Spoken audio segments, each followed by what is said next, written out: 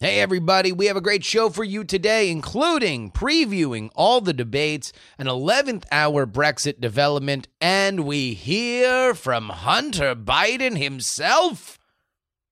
That, along with an interview about campaign poster design with an amazing person, man. I love talking to her. Her name is Susan Miriam. She is from the Center for American Politics and Design.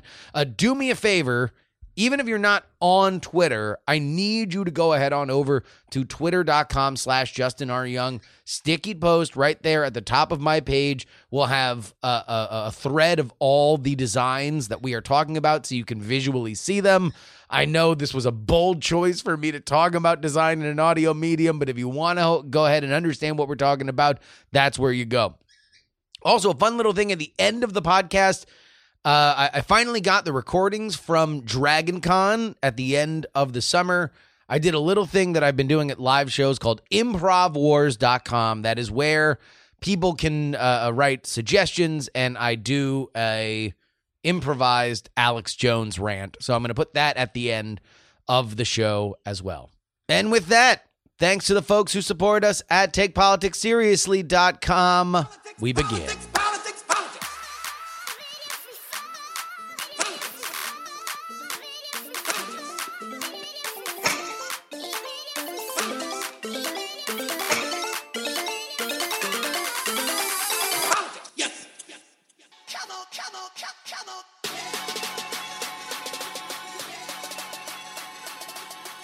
Welcome, friends. Welcome to the Politics program. My name is Justin Robert Young. We got some news here for you. First things first, let's go ahead and break down these debates that are happening tonight. If you are listening to this on Tuesday afternoon, then please come on and join me on my Twitch channel, twitch.tv/Justin R. Young, where I will be watching these debates live as they happen. Breaking them down, chopping them up. I'm only doing the first 2 hours because you want to know what? Number one, I have another show that I need to get to, but also I'm boycotting the third hour. Like, look, the third hour is only there so CNN can sell 2 more ad slots. All the candidates are tired. You don't get great questions. It's just useless. Because nobody really wants to make a mistake. They've already kind of expended their energy. They've probably already gotten out their big punches that they need to hit. They're just trying to wait and not screw up so they can do their closing statement, which they spent a lot of time rehearsing. That's it. That's the only reason for the third hour. All right, I got 3 predictions for you. Here's the first.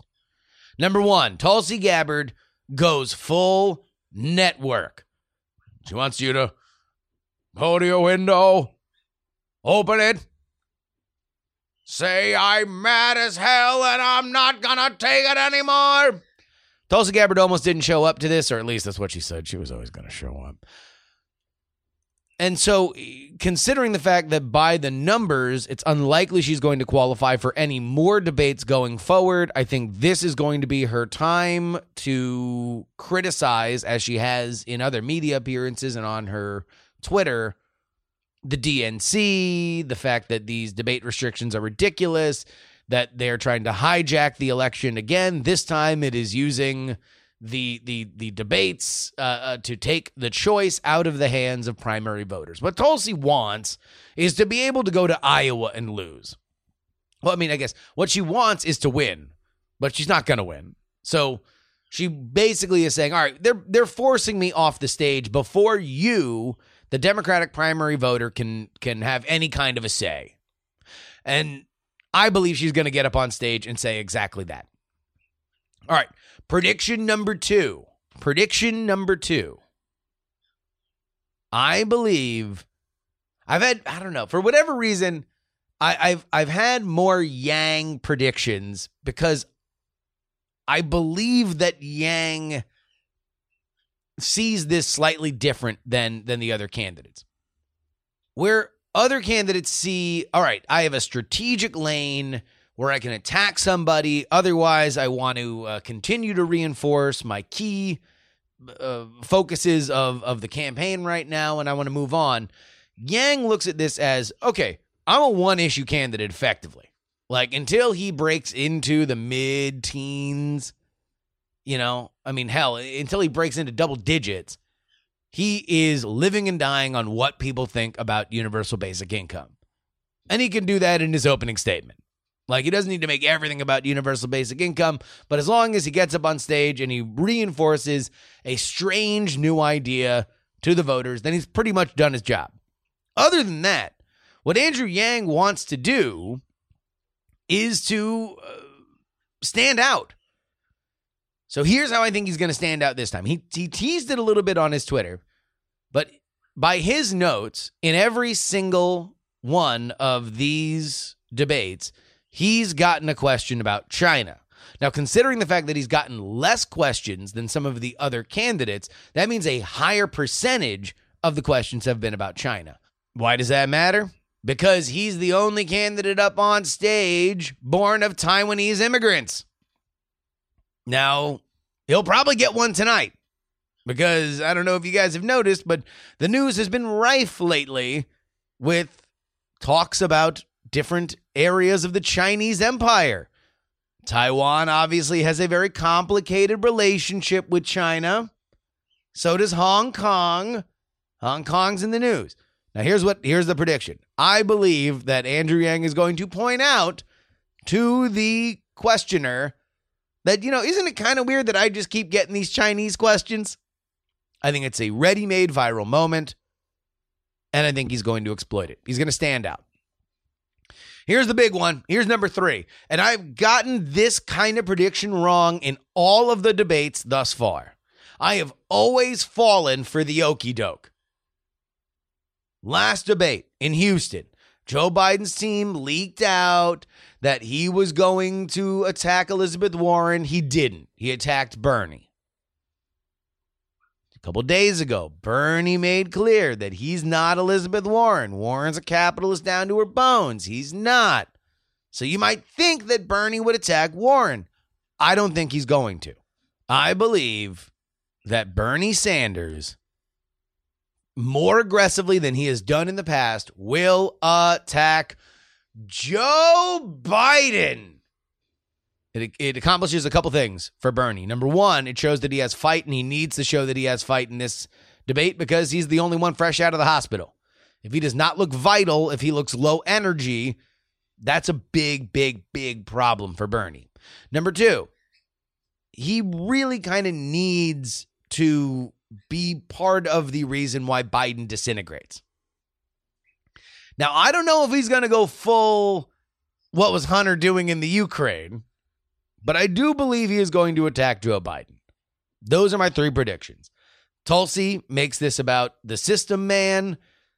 Yang points out the fact that all he's getting is China questions. And Bernie attacks Biden. Speaking of Biden, boy, Hunter Biden has surfaced. He gave an interview to ABC News. Let's listen in. If your last name wasn't Biden, do you think you would have been asked to be on the board of Burisma? I don't know. Probably not. But that's, I don't think that there's a lot of things that would have happened in my life that if my last name wasn't Biden. Why did you leave the board in April? It's a 5-year term. And you chose not to I chose continue. not to. Yeah. Why? I think it's pretty obvious why. This is your opportunity to say why.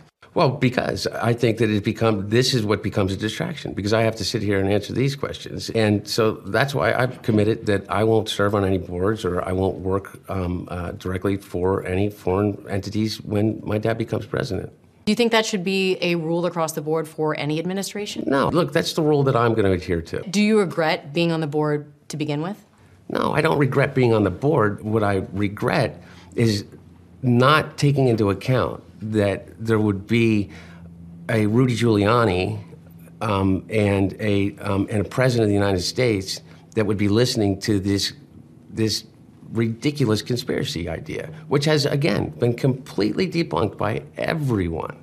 And, I think people at home are thinking, how could that not have crossed your mind? Or you wouldn't have felt just a little bit in your gut, like, maybe this isn't a good idea to go and sit on the board of this Ukrainian company. I said to you, in retrospect, I wish that my judgment... Right, but at the time, you never thought, this might not look right. You know what? I'm a human. And you know what? Did I make a mistake? Well, maybe in the grand scheme of things, yeah. But did I make a mistake based upon some unethical lapse? Absolutely not. This is one of those dual reality situations, because I think that the Biden camp will hear this as, all right, look, you wanted your pound of flesh. You wanted Hunter to talk. Hunter's talking, okay? He said he's leaving it. Maybe he regrets it, but really he regrets the fact that there's this. I mean, he didn't say the word witch hunt, but he kind of meant the word witch hunt, right? I'm making witch hunt one word. And meanwhile, the right is going to listen to that and say, yeah, you want to know what? You only regret the fact that there's somebody that's going to look after this kind of stuff. Either way, you can tell, just even in the combative nature that he has in that interview, there's a reason why the Bidens didn't put him on television sooner than this. He is a liability for that campaign. He already has been a liability for that campaign, and the more he gets out there, the more of a liability he's going to be. I would not be shocked if the Biden campaign looked at putting him on television as an absolute last resort, break glass in case scenario, which tells you a little bit about where they see their campaign right now. Because otherwise, why not put him on the day after all this stuff breaks? It's not like you're going to be hurting for friendly news outlets. All right, some news across the pond. This from Yahoo. EU-UK negotiators closing in on a draft deal for Brexit. The lead UK and European negotiators are closing in on a draft Brexit deal amid optimism that there could be a breakthrough before the end of Tuesday, two EU officials said. They cautioned that talks haven't yet finished and there could be problems hitting the midnight deadline. But there are clear signs that a legal text is close to being ready. The aim would be to present the draft to national delegations on Wednesday morning, an EU diplomat said.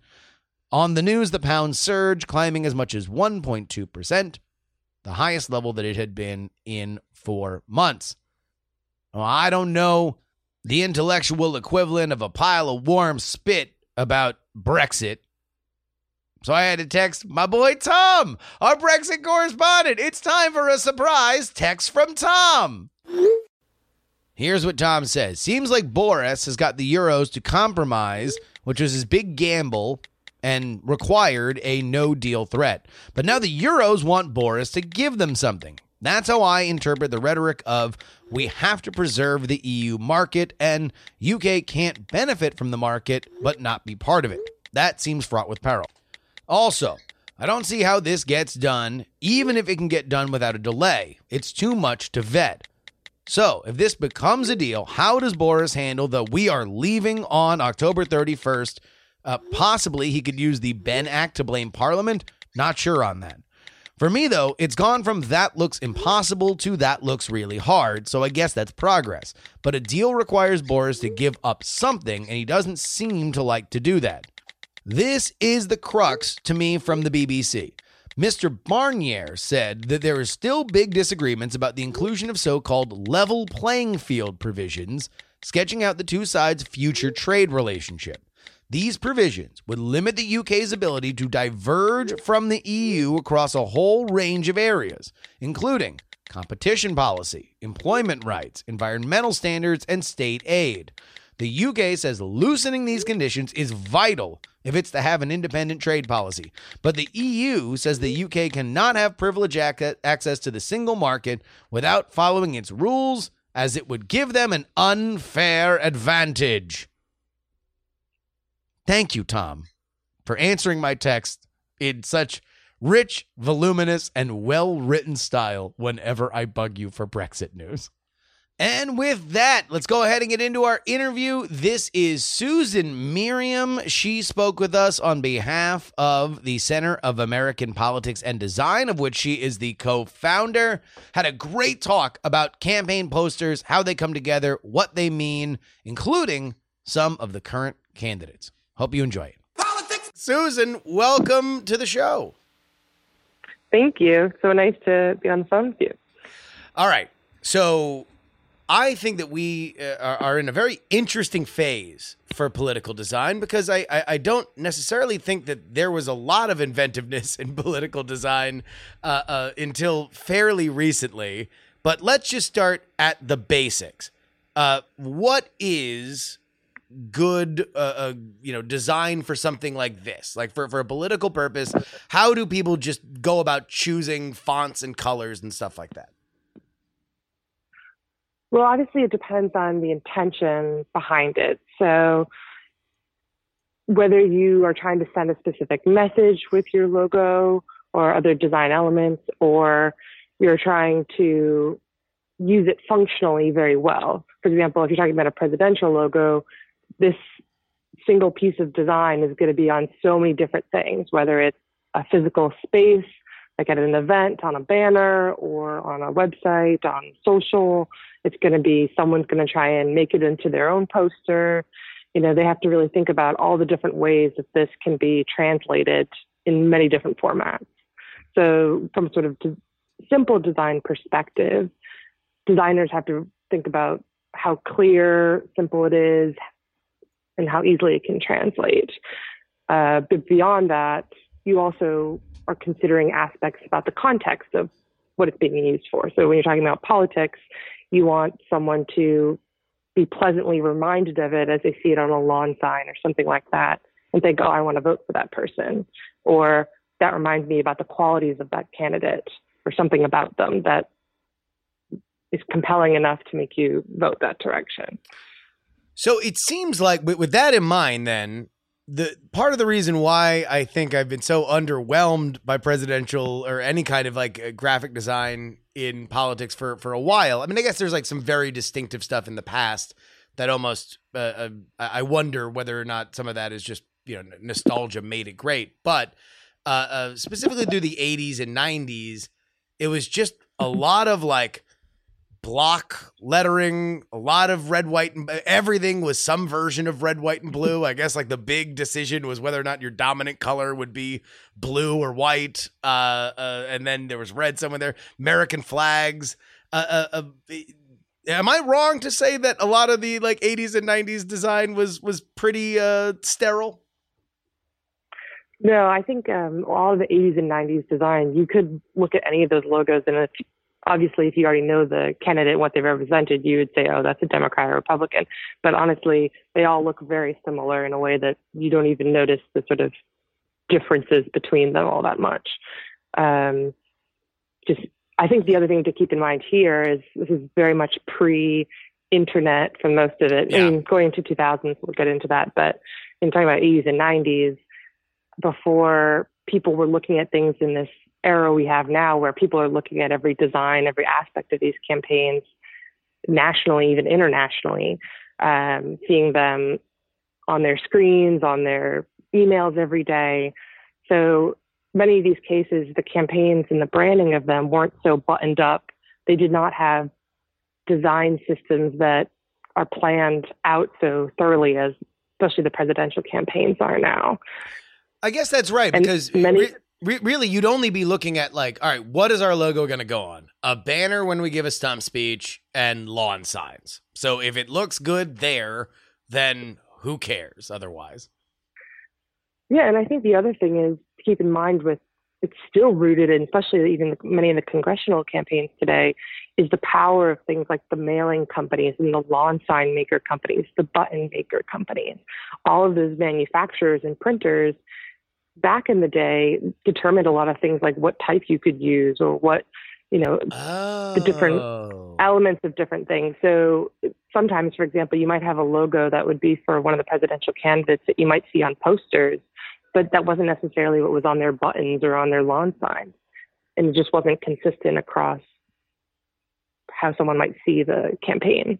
And so that's something where you just have these vendors and they're with the parties and the parties are the ones that are spending the money. So you're just going to these vendors and the vendors are basically giving the campaigns, all right, here are your options. We got 4 different types and you can either have an American flag or an eagle. Pick. Yeah, and even today, I mean, especially at the congressional level, many of the campaigns' logos are designed by mailing companies and things like that. They get paid a little bit extra to redesign the logo for the campaign to make it a little bit better, more executable to be able to be printed and sent out. So, not political campaigns are still nowhere near the same level that people focus on corporate branding in terms of all the details. It's not as much. Very little money is put into it comparatively. All those things, even though, maybe this is even more important than trying to buy your local, your fashion brand or some of these other things. Their design is not, the level of focus on design is not placed at nearly the same level. All right, so give us some basic guidelines for the design blind among us who are listening. What are some things to look at that would give us a more critical eye toward how the message of a campaign or candidate comes through via the graphic design? Sure. So obviously you can break down logos by design elements, and there's technical aspects of how close are fonts and individual letters close together in the relationship between different typefaces, the proportion, what's the hierarchy of information. Those are all very technical elements, and many political campaigns and logos, they struggle with some of these technical things because someone on the campaign ends up making it and things aren't aligned properly, or the spacing is very strange. And these are things that maybe for the average person, you might just think it looks a little weird. You might not say, oh, the kerning on that is off. But these are sort of design technical things. Then there's the context of the design elements and choices. So for example, if you're choosing a certain logo type, a certain font, it evokes certain things of the past potentially. So, for example, if you think about Kamala Harris's campaign right now, they intentionally chose a typeface to evoke Shirley Chisholm's campaign. That was an active choice on their part. The Warren campaign uses a sort of new era style font, and maybe everyone doesn't know the history of new era deal time period fonts, but they might say, oh, that looks like those posters I saw, or I saw a picture of it in a history textbook, or, a lot of these things are subtle and sort of just built in over time in our brains and very subtle. So designers can think of things from both a literal standpoint, is that I want to clearly reference something, or I'm trying to just be in the vein of, and that will be subtle to an onlooker.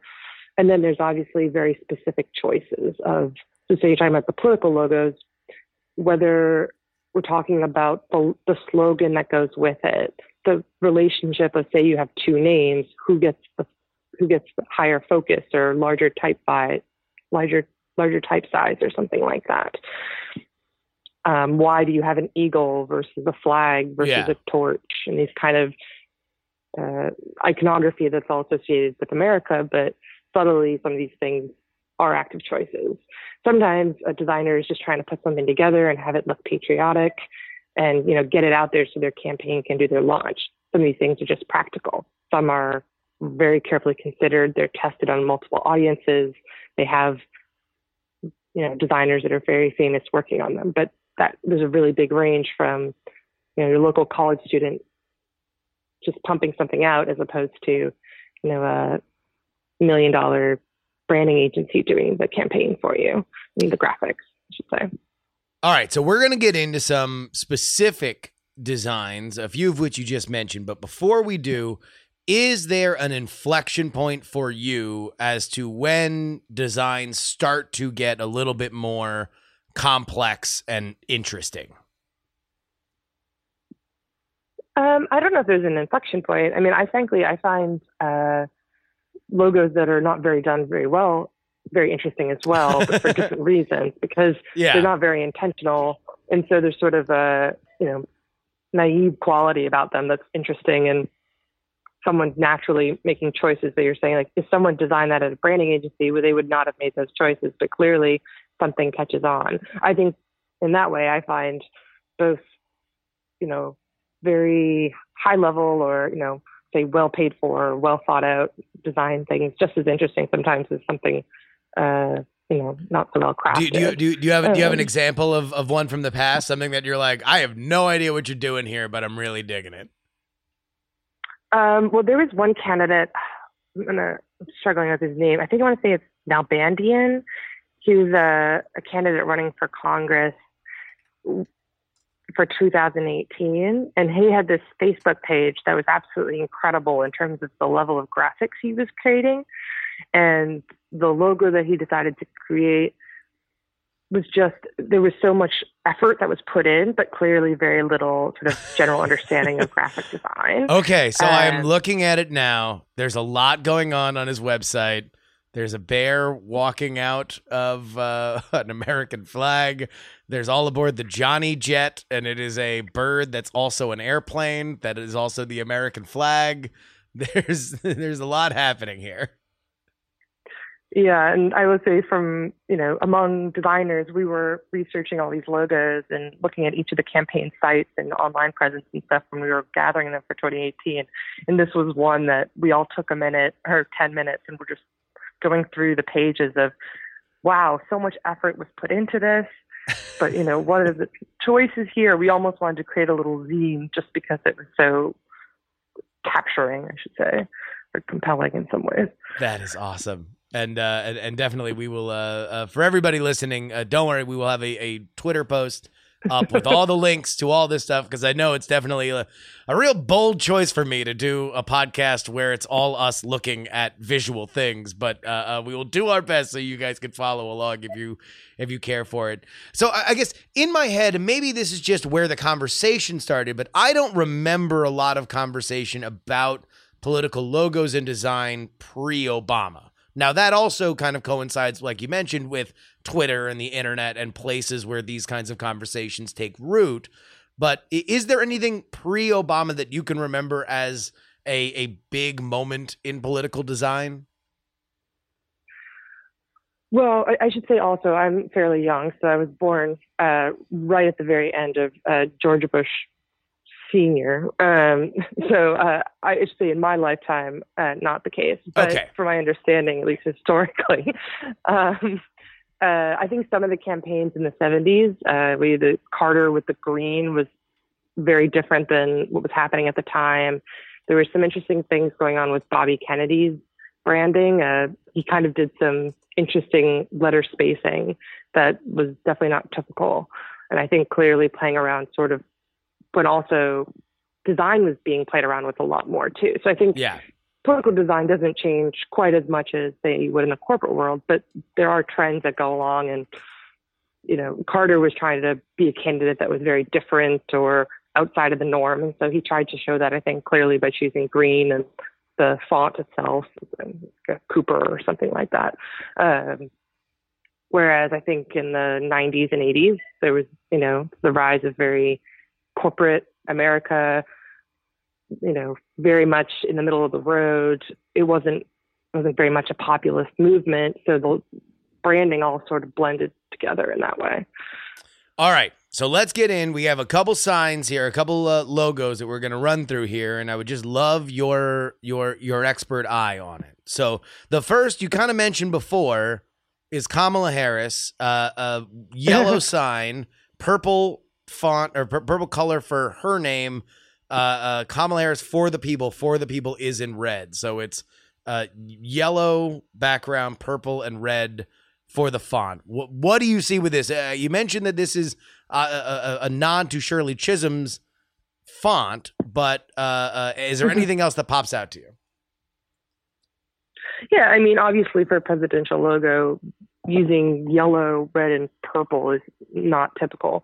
I think also for the people is not typical either. So, a lot of times you'll see for president, for America, the date, those kind of elements. And that was clearly a choice on Wide Eye Co. is the agency behind that one.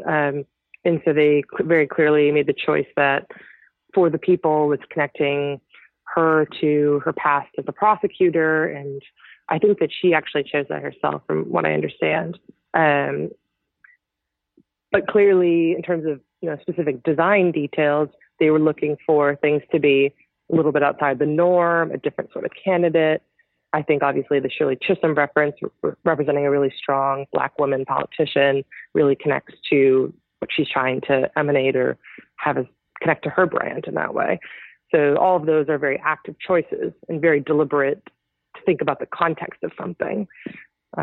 I really like this one. I know that it was off the beaten path there, but I thought for her, it did a good job of being, if it seemed like a poster and a design choice that was there from the idea of like, okay, a big problem for us in the primaries is going to be her as a prosecutor. So number one, how do we shape that as a positive for the people? How do we make that not scary? Have a very casual art design. Like it is almost like it has like a 70s sitcom-y kind of mood to it. Yeah, I totally agree. I mean, some people have had mixed views on this, and they say, oh, it kind of looks too 70s. It looks like Unbreakable Kimmy Schmidt TV show or something like that. But I personally also agree that it kind of makes that a little bit more subtle and straightforward and, talking about being a prosecutor, but in a way where it's not, for crime or against crime. Yes. It does not take a stand, the pro-crime stance. Yeah, definitely not what I intended to say. But compared to, what people were talking about in the 90s about, being against war on crime kind of stuff. Yeah. Obviously trying to have a different view on that. All right, Susan, I'm not going to lie to you. Now that we're like halfway through the interview, I'm going to let you know that this entire concept of me wanting to talk about presidential designs was literally so I could just get somebody with expertise so we could talk about this next one. Because I've been fascinated with it since he debuted his campaign. It's Cory Booker's design here. It is just a Cory on a stencil, a red stencil with the Cory is in white, right? And then 2020 is blue with a black lettering for 2020. I have no idea what's going on with this font. I have no idea what's going on here. I've asked all my friends who are in the design world what they think of it. No one's able to give me an answer, and which is rare for design friends because they always have an opinion about everything. Tell me what you see when you see this Cory 2020 logo. Well, I should say that for us, we actually really enjoyed it at CAPD. This was our favorite. We individually looked at each logo from the current campaigns and said, oh, which one in the end do we actually really like? We liked this one because it was very subtle, obviously aligns with the sort of red, white, and blue presidential logo history, that kind of aspect, but it kind of is very subtle. But the font they chose, like it's Conductor or something or other, it's the logo type itself is a reference to sort of signage. It looks a little bit hand-drawn, and I think the element of it kind of looks like it could be from like an activist poster or something like that. Like the Y isn't perfectly symmetrical, and all the ends aren't perfect, but it's still very bold, clear. I think the version of this logo that's better is when the Cory is stacked on top of the 2020, as opposed to when the Cory is right next to it. I think that's much more effective because then you also have Cory is 4 letters and 2020 is 4 letters, and so they align well. And that balances. I guess it just like, especially compared to some of the other ones that we're going to talk about, this is the most, I guess the thing that sort of breaks my brain, and the reason why I'm fascinated with it is that you're right. It does stack up CORY 2020. And that's kind of very symmetrical, but the font is just something that you don't normally see, and that does look a little activisty. And it's like I don't know. It just like for whatever reason, I just look at it and my brain just splits in two. Yeah, I also think it's a subtle thing, but I think the use of black here also is interesting because that's not as typically used. A lot of times it's just red, white, and blue. Yeah, it's a very tiny detail. But for example, if you look at the Bill Weld's 2020 logo, also is Weld's 2020, and is using just a much more generic font. And you can see, even though in theory they're very similar, they're 4 letters over 2020, there's just a very subtle design difference in choosing Wow, the yeah. logo type, the proportion of it. And also, I want to say Tim Ryan's logo as well it's similar. So Tim Ryan also had this sort of red-blue box thing when you have them next to each other as well. But in both cases, the Tim Ryan and the Bill Weld logos, it just comes across more generic. Whereas I think Corey's is just has a little bit of subtlety, a little bit more character, which differentiates it and embellishes it. I think Cory Booker, slightly more character than Bill Weld, is maybe the most true thing that's ever been said on this podcast. So we will move on from there. Elizabeth Warren. I should say the Center for American Politics and Design is nonpartisan. So. Absolutely. No. Any stray sniping done against Cory Booker and Bill Weld are totally the opinion of Justin Robert Young, the host of Politics.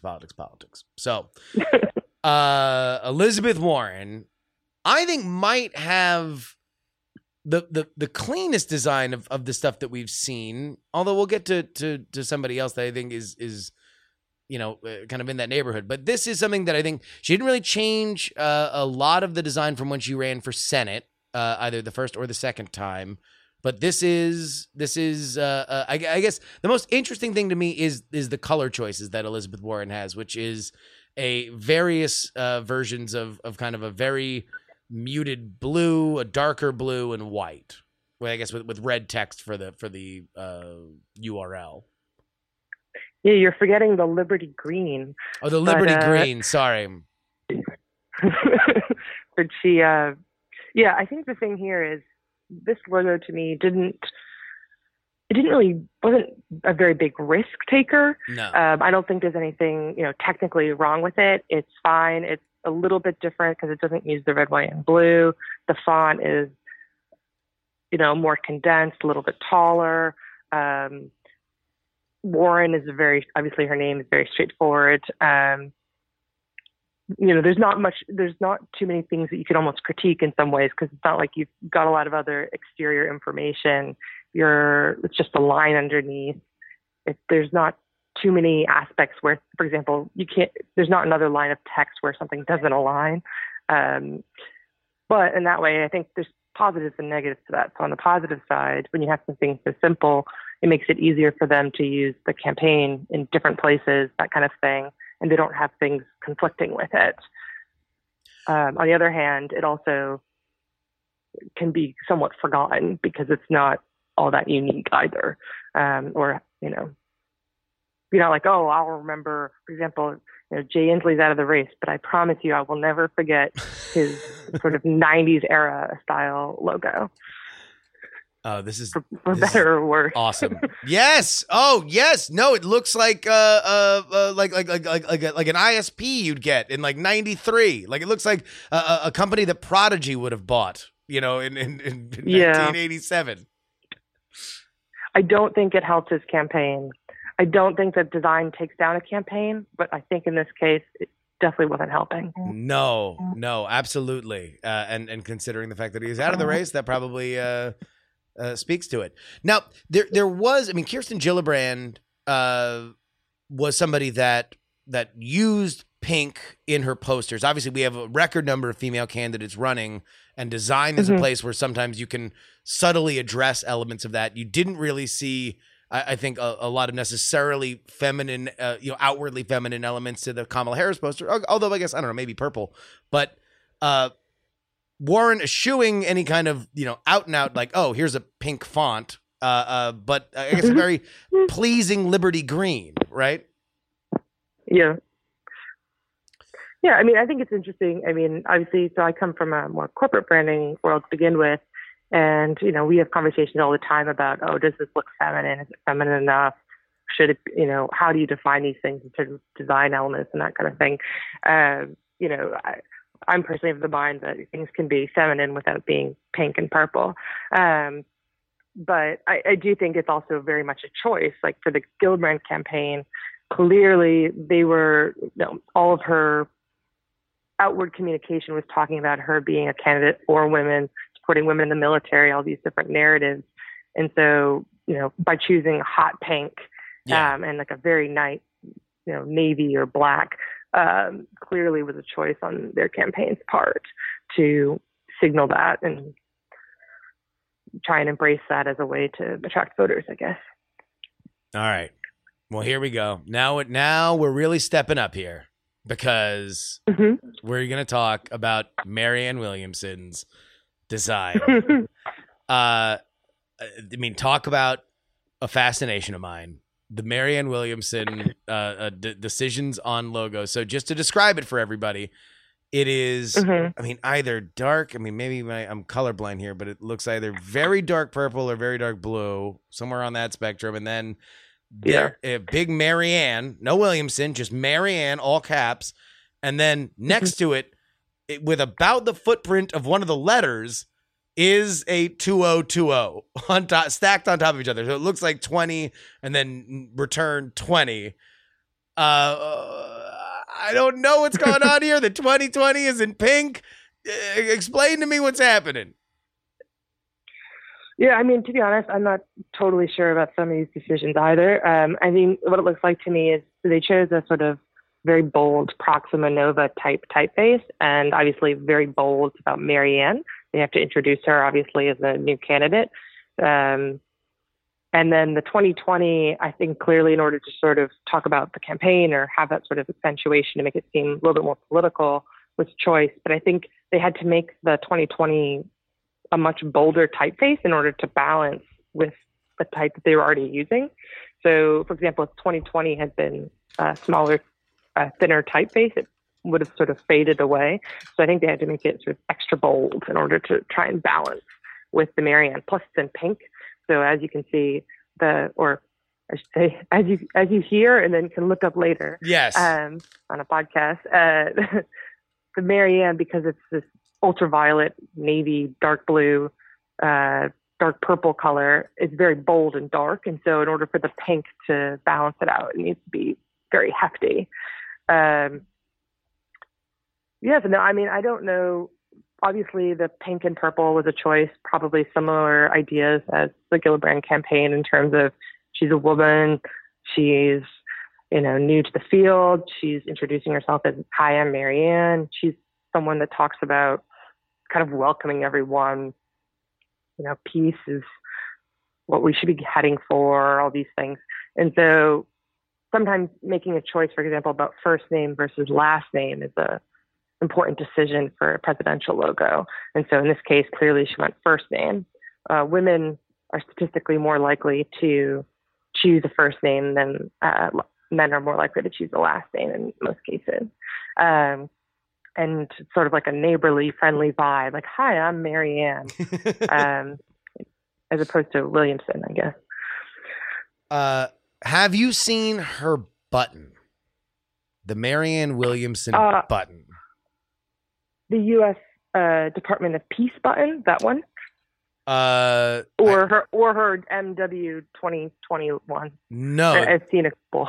This is the one that is predominantly, and by that I mean 80%, just a pencil drawing of her face. I'm looking that up really quickly. In fact, I am going to email it to you right now because I was hoping that we could get your initial reaction. Let's see if I got your email correct. But yeah, go overhead there to your email. But I wound up getting a gigantic drop of like everybody's posters and yard signs from a buddy of mine that went to the Iowa State Fair. Yeah, I would love to be out there and grabbing stuff personally. Oh yeah, okay. I did see a picture of this earlier today. Okay. But I can say honestly, have not contemplated it very far. Really. Not to pass judgment on the campaign itself, but This to me seems like someone that's trying to, get their name out there or bump themselves up, and this kind of badge kind of speaks to that. It's like, this is who you're looking for. You're looking for this woman. It's in this. It looks like some sort of watercolor illustration of her. Yeah. Just her face. Marianne 2020. It really makes other. Yeah, because it makes the decision to have the 2020 so small just a little bit more puzzling as it just evaporates against this white background. It is one of, I will treasure it forever. This is just an amazing piece of political iconography, in my opinion. Yeah, I mean, she's definitely not the first campaign to have a badge with her face on it by any means. Sure. But, in many other cases, you look at other candidates, they'll have badges that'll say, caring about healthcare or, and right now I was just talking about the Democratic side, but, talk about other sort of values or things like that on their logos. And, was it like Hillary's campaign was "I'm with her"? So there's sort of other taglines and things like that. I think it's less common to just see people with pins with someone's face on them. Well, especially because it's a very striking watercolor, right? Yeah, it looks like a very pretty illustration. It looks great. I guess that's the thing that was odd about it, is that it's not, to give it its due. It's a very, like, it looks like something that would be, the dominant image in like a magazine profile or something like that. Like you would almost like want to wrap a whole design around an image like that. And yet here it is on a button being handed out at the Iowa State Fair amongst a bunch of fried butter. Yeah, I mean, or illustration in the book as well. Yeah, you could see that like an inside cover or something like that to talk about the author, something like that. All right, we're gonna wrap up with the Joe Biden logos here, and before we get to that, let's talk a little bit, because I think the most agitated I've ever seen design politics Twitter was the Hillary Clinton logo, the initial unveiling of it. That was maybe the most fired up I've seen it. Down to the fact that it was a forward, but it was a right pointing red arrow, which was read into. So I think there has been just this very interesting mantle post Obama that now it matters that a big ticket Democratic candidate needs to have well thought out, or at least, and this is where I think Joe Biden kind of goes, a clean and inoffensive design, just complex enough that it's like, oh, that looks like, work was put into it, but no one's going to do a 50 tweet thread about why this is kerned the wrong way. Yeah, I mean, obviously, post-Obama, there's across the spectrum in terms of presidential candidates, but also down to, your local mayor's race, the sort of influence of Gotham and sort of Gotham-like fonts like Biden uses here is, it filtrates through the market, if we were talking about it in a corporate world, all over the place. And that it's simple, it's clear, it's easy to read, those kind of things. You have the really bold red and blue like you would see in traditional presidential logos from the 80s, 90s, 2000s. And in that way, I think probably the campaign was trying to avoid, I'm sure the least thing that a campaign wants to do on the first week of announcing that they're running is have everyone just talk about how they hate their logo. They want to talk about what the candidate can do for you, or, how the polls jump up. I think that you don't want to spend the whole time talking about the relationship of the letters in this visual image. So yes, I'm sure the Biden campaign was very aware of Hillary and that experience. And I'm sure also, I think they also probably made choices, like they chose to focus on Biden when it comes to the sort of main logo, and then they had the Joe logo for social and things like that. Yeah. Rather than, I think it would have been too close to an Obama-Hillary thing if you had like a big B or something like that, or a big J.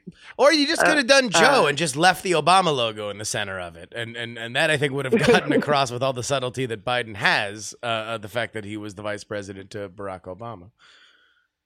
Yeah. But just for everybody who's, again, listening to us describe this, the big flourish here in the Biden logo is that the E is not connected on the back of the E, so it's just the three prongs that when you look at it, it makes it look like between the D and the E, it's like a very weird American flag, although that would almost look more like the Puerto Rican flag maybe, or the Ohio State flag than the American flag. But I mean, that's what they're going for, is that this is like an American flag E.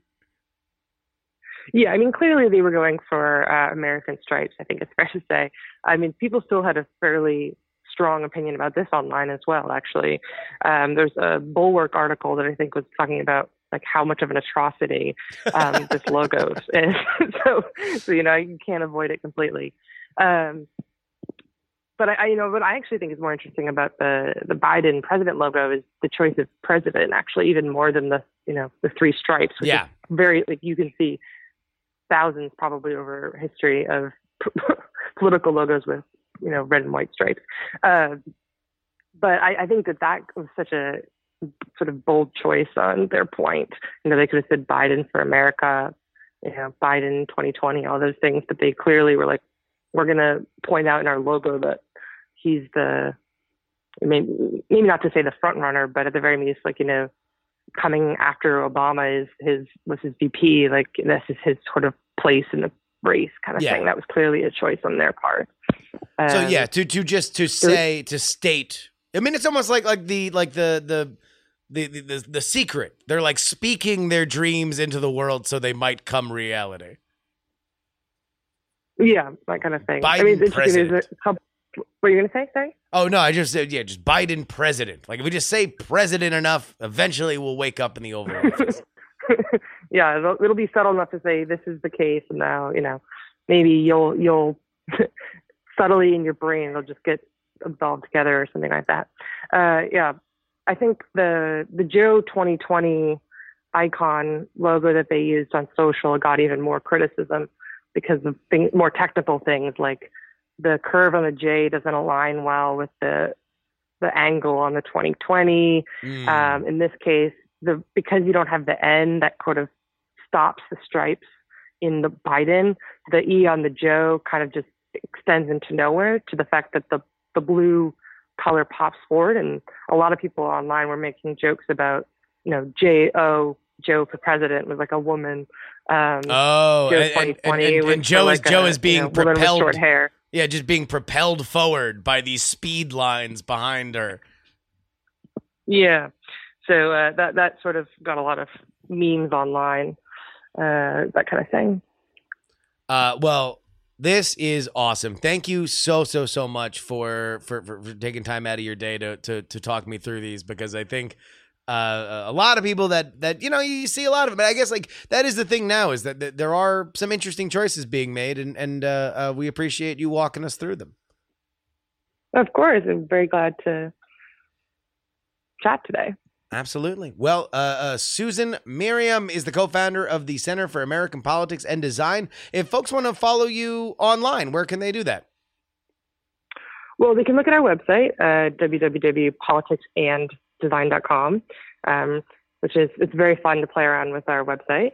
Also, we have a Twitter, so politics, in this case, it's N Design instead of and written out, because apparently you can't have really long names on Twitter. No. But yeah, you can definitely follow that, and we're always trying to engage with candidates that have recently announced and look at what's happening in this space. So from your local race to the presidential race, it's very fun. Especially this is great. It's a fun way to be aware of what's going on in the campaign without maybe following everything out there. If you're a designer, it's fun. So. Wow, and I had not been aware of your site, or I had not been to your site, shamefully, until literally right now, and it's like my favorite site in the world. It just literally gets right to the point. Here's just all these president or political designs right there. No messing about. They're just there in your face. Awesome. Yep, you can't get away from them. Oh well, I wouldn't want to. Lawn signs around America, you won't get away from them either. So. I know, especially next year. Well, thank you again so much for joining us here on the show. Of course. Thank you so much for inviting me. All right. One last thing before we go. This is from the Dragon Con convention in Atlanta, Georgia on Labor Day. Been doing it for years and years, but I've only done the politics stuff there a few years. This is the second time I think I've ended with this bit. It's called ImprovWars.com. It's me doing the Alex Jones impression, but I have audience members submit random nouns, and I string together the most lunatic Alex Jones-esque conspiracy that I can from those nouns. So if you hear the crowd laugh, it's because I'm holding up the piece of paper and then revealing what the noun is. Also, heads up, there's a little bit more ribald kind of stuff mentioned in here. I don't think there's any 4-letter words, but certainly some more mature themes. So this is the last thing that goes into the credits. So you're not missing anything else if you just end the podcast here. Without further ado, improvwars.com. Ladies and gentlemen, what I'm going to tell you right now is something that I just found out. Oh my God, I've been getting many emails, man. I've been looking on TikTok. I've been looking on all these things. They're programming our children's minds, man. This is all coming together, and I'll tell you right now exactly what message I just got in. This is going to tip the scales, folks. We are now at DEFCON 0 because of Godzilla. Japanese have been hiding Godzilla. Godzilla's been in the sea. He's been down there. If you don't believe, come on, folks. You really believe that there's a gigantic ocean out here? We got a whole mound of trash, a continent full of trash, and there ain't a Godzilla. Come on. Folks, that's what they want to tell you. That's what they want to tell you. They want to hide Godzilla from you. Godzilla's the king of the monsters. He's a righteous protector. If these liberals, Hillary Clinton, Huma Abedin had their way, well, they would have Mothra running all through our skulls. Godzilla's here for us. Godzilla is a beautiful human. Yeah, I called him human. These are the divisions that they put in our way. God, I'm so sorry. Just been working out a lot. Been eating a lot of stir fry. I like to put my stir fry just right up on the top, just to let me know, focus my mind. Folks, you can go ahead and get pencil lead at our store, Infowars.com/store. Go ahead and get Patriot pencil lead. This is the same pencil lead that they wrote the Constitution with, or they would have, if they wouldn't have taken it away from them. The British and the Japanese keeping Godzilla and pencils from us. If I were to think of one thing that freedom would be defined by, it would be Godzilla with a pencil over his ear, ready to bring safety and freedom to everybody. I know, but people don't want me. Even people in my office, man, they're like, "Hey, don't talk about it. Don't talk about it." Now, I know. I should. I will. I can't help but tell you the truth of Apple computers. Have y'all seen these animojis? They're taking people. They're making them into other things. Next thing you know, wholesome moment. Grandma's calling. Grandma wants to talk. Oh, wait, hold on. Is it her son? Is it her grandson? No, it's a dog. This is what they're trying to do. First they take away Godzilla, then they take away the pencils. Next thing you know, your grandchild's a dog looking to lick you right in the face. I'm not going to stand for it, folks. I'm not going to stand for it. There's only one thing that can stand in the way of what we have in store. Folks, we need to renew the tree of liberty with the blood of tyrants. And the siren call that we will have is a real doll.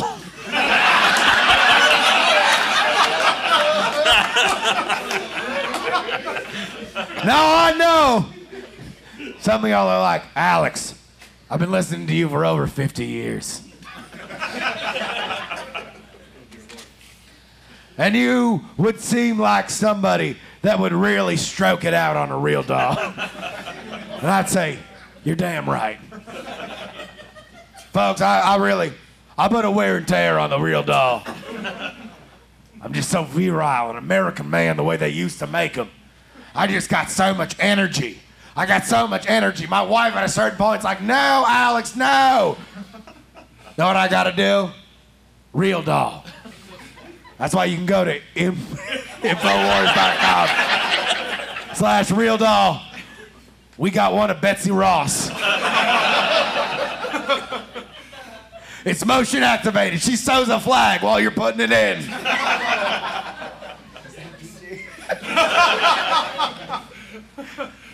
But there's one thing in the height of climax when I'm with my Real Doll, and I know we got Christian affiliates. I'm sorry. I'm so sorry.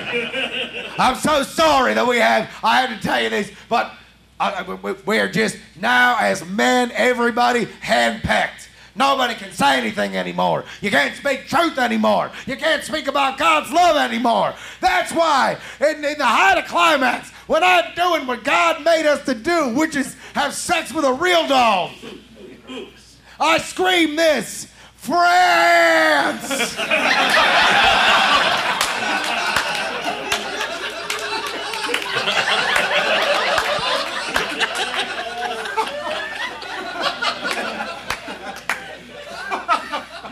Know your history. We would not have been the greatest country on earth if it were not for France. Watch Hamilton.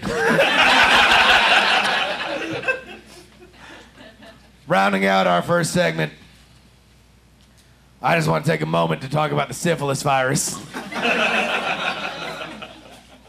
It's really bad. But it's even worse when you combine it with poop. This is how all these liberals want us to live. This is how they want us to live. They want us to be just like them. Syphilis and poop. Poop and syphilis. Hey man, did you go see Poop last Friday? Yeah, syphilis was opening for him. That's what they want to say to you. Syphilis and poop. They want to teach you that. They want to teach your children that at their schools. They don't want prayer in school. They want syphilis in school with a side of poop. There's only one thing that I have left to say. Because folks, I just get so worked up. I just gotta take my, I'm sorry.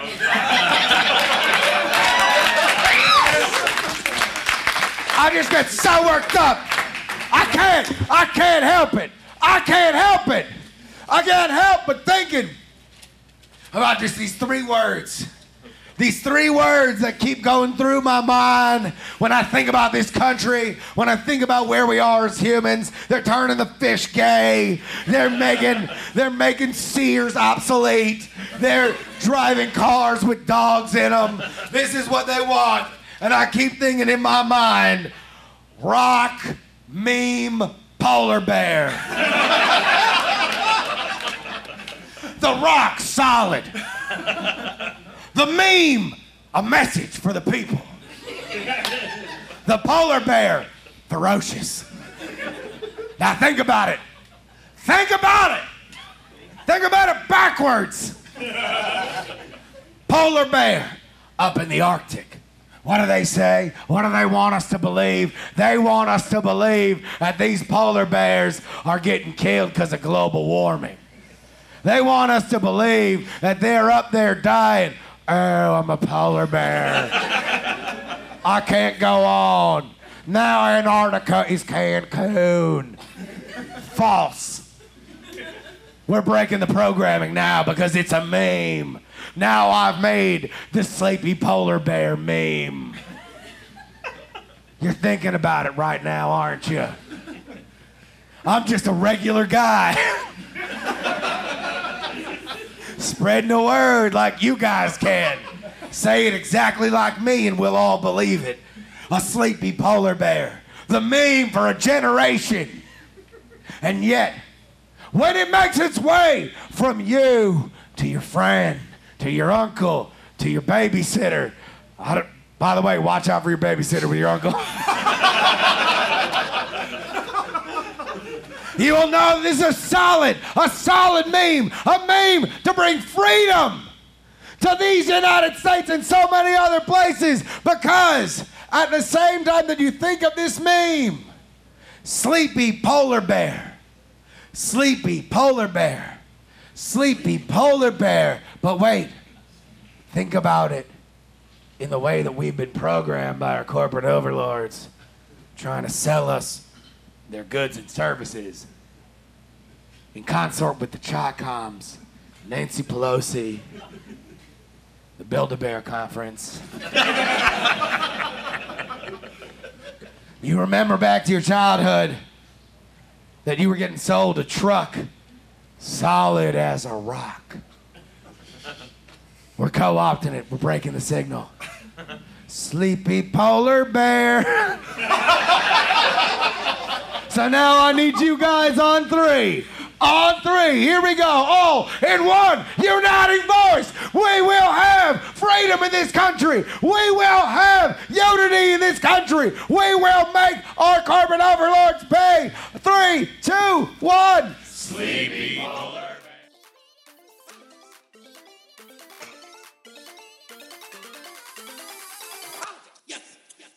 Come on.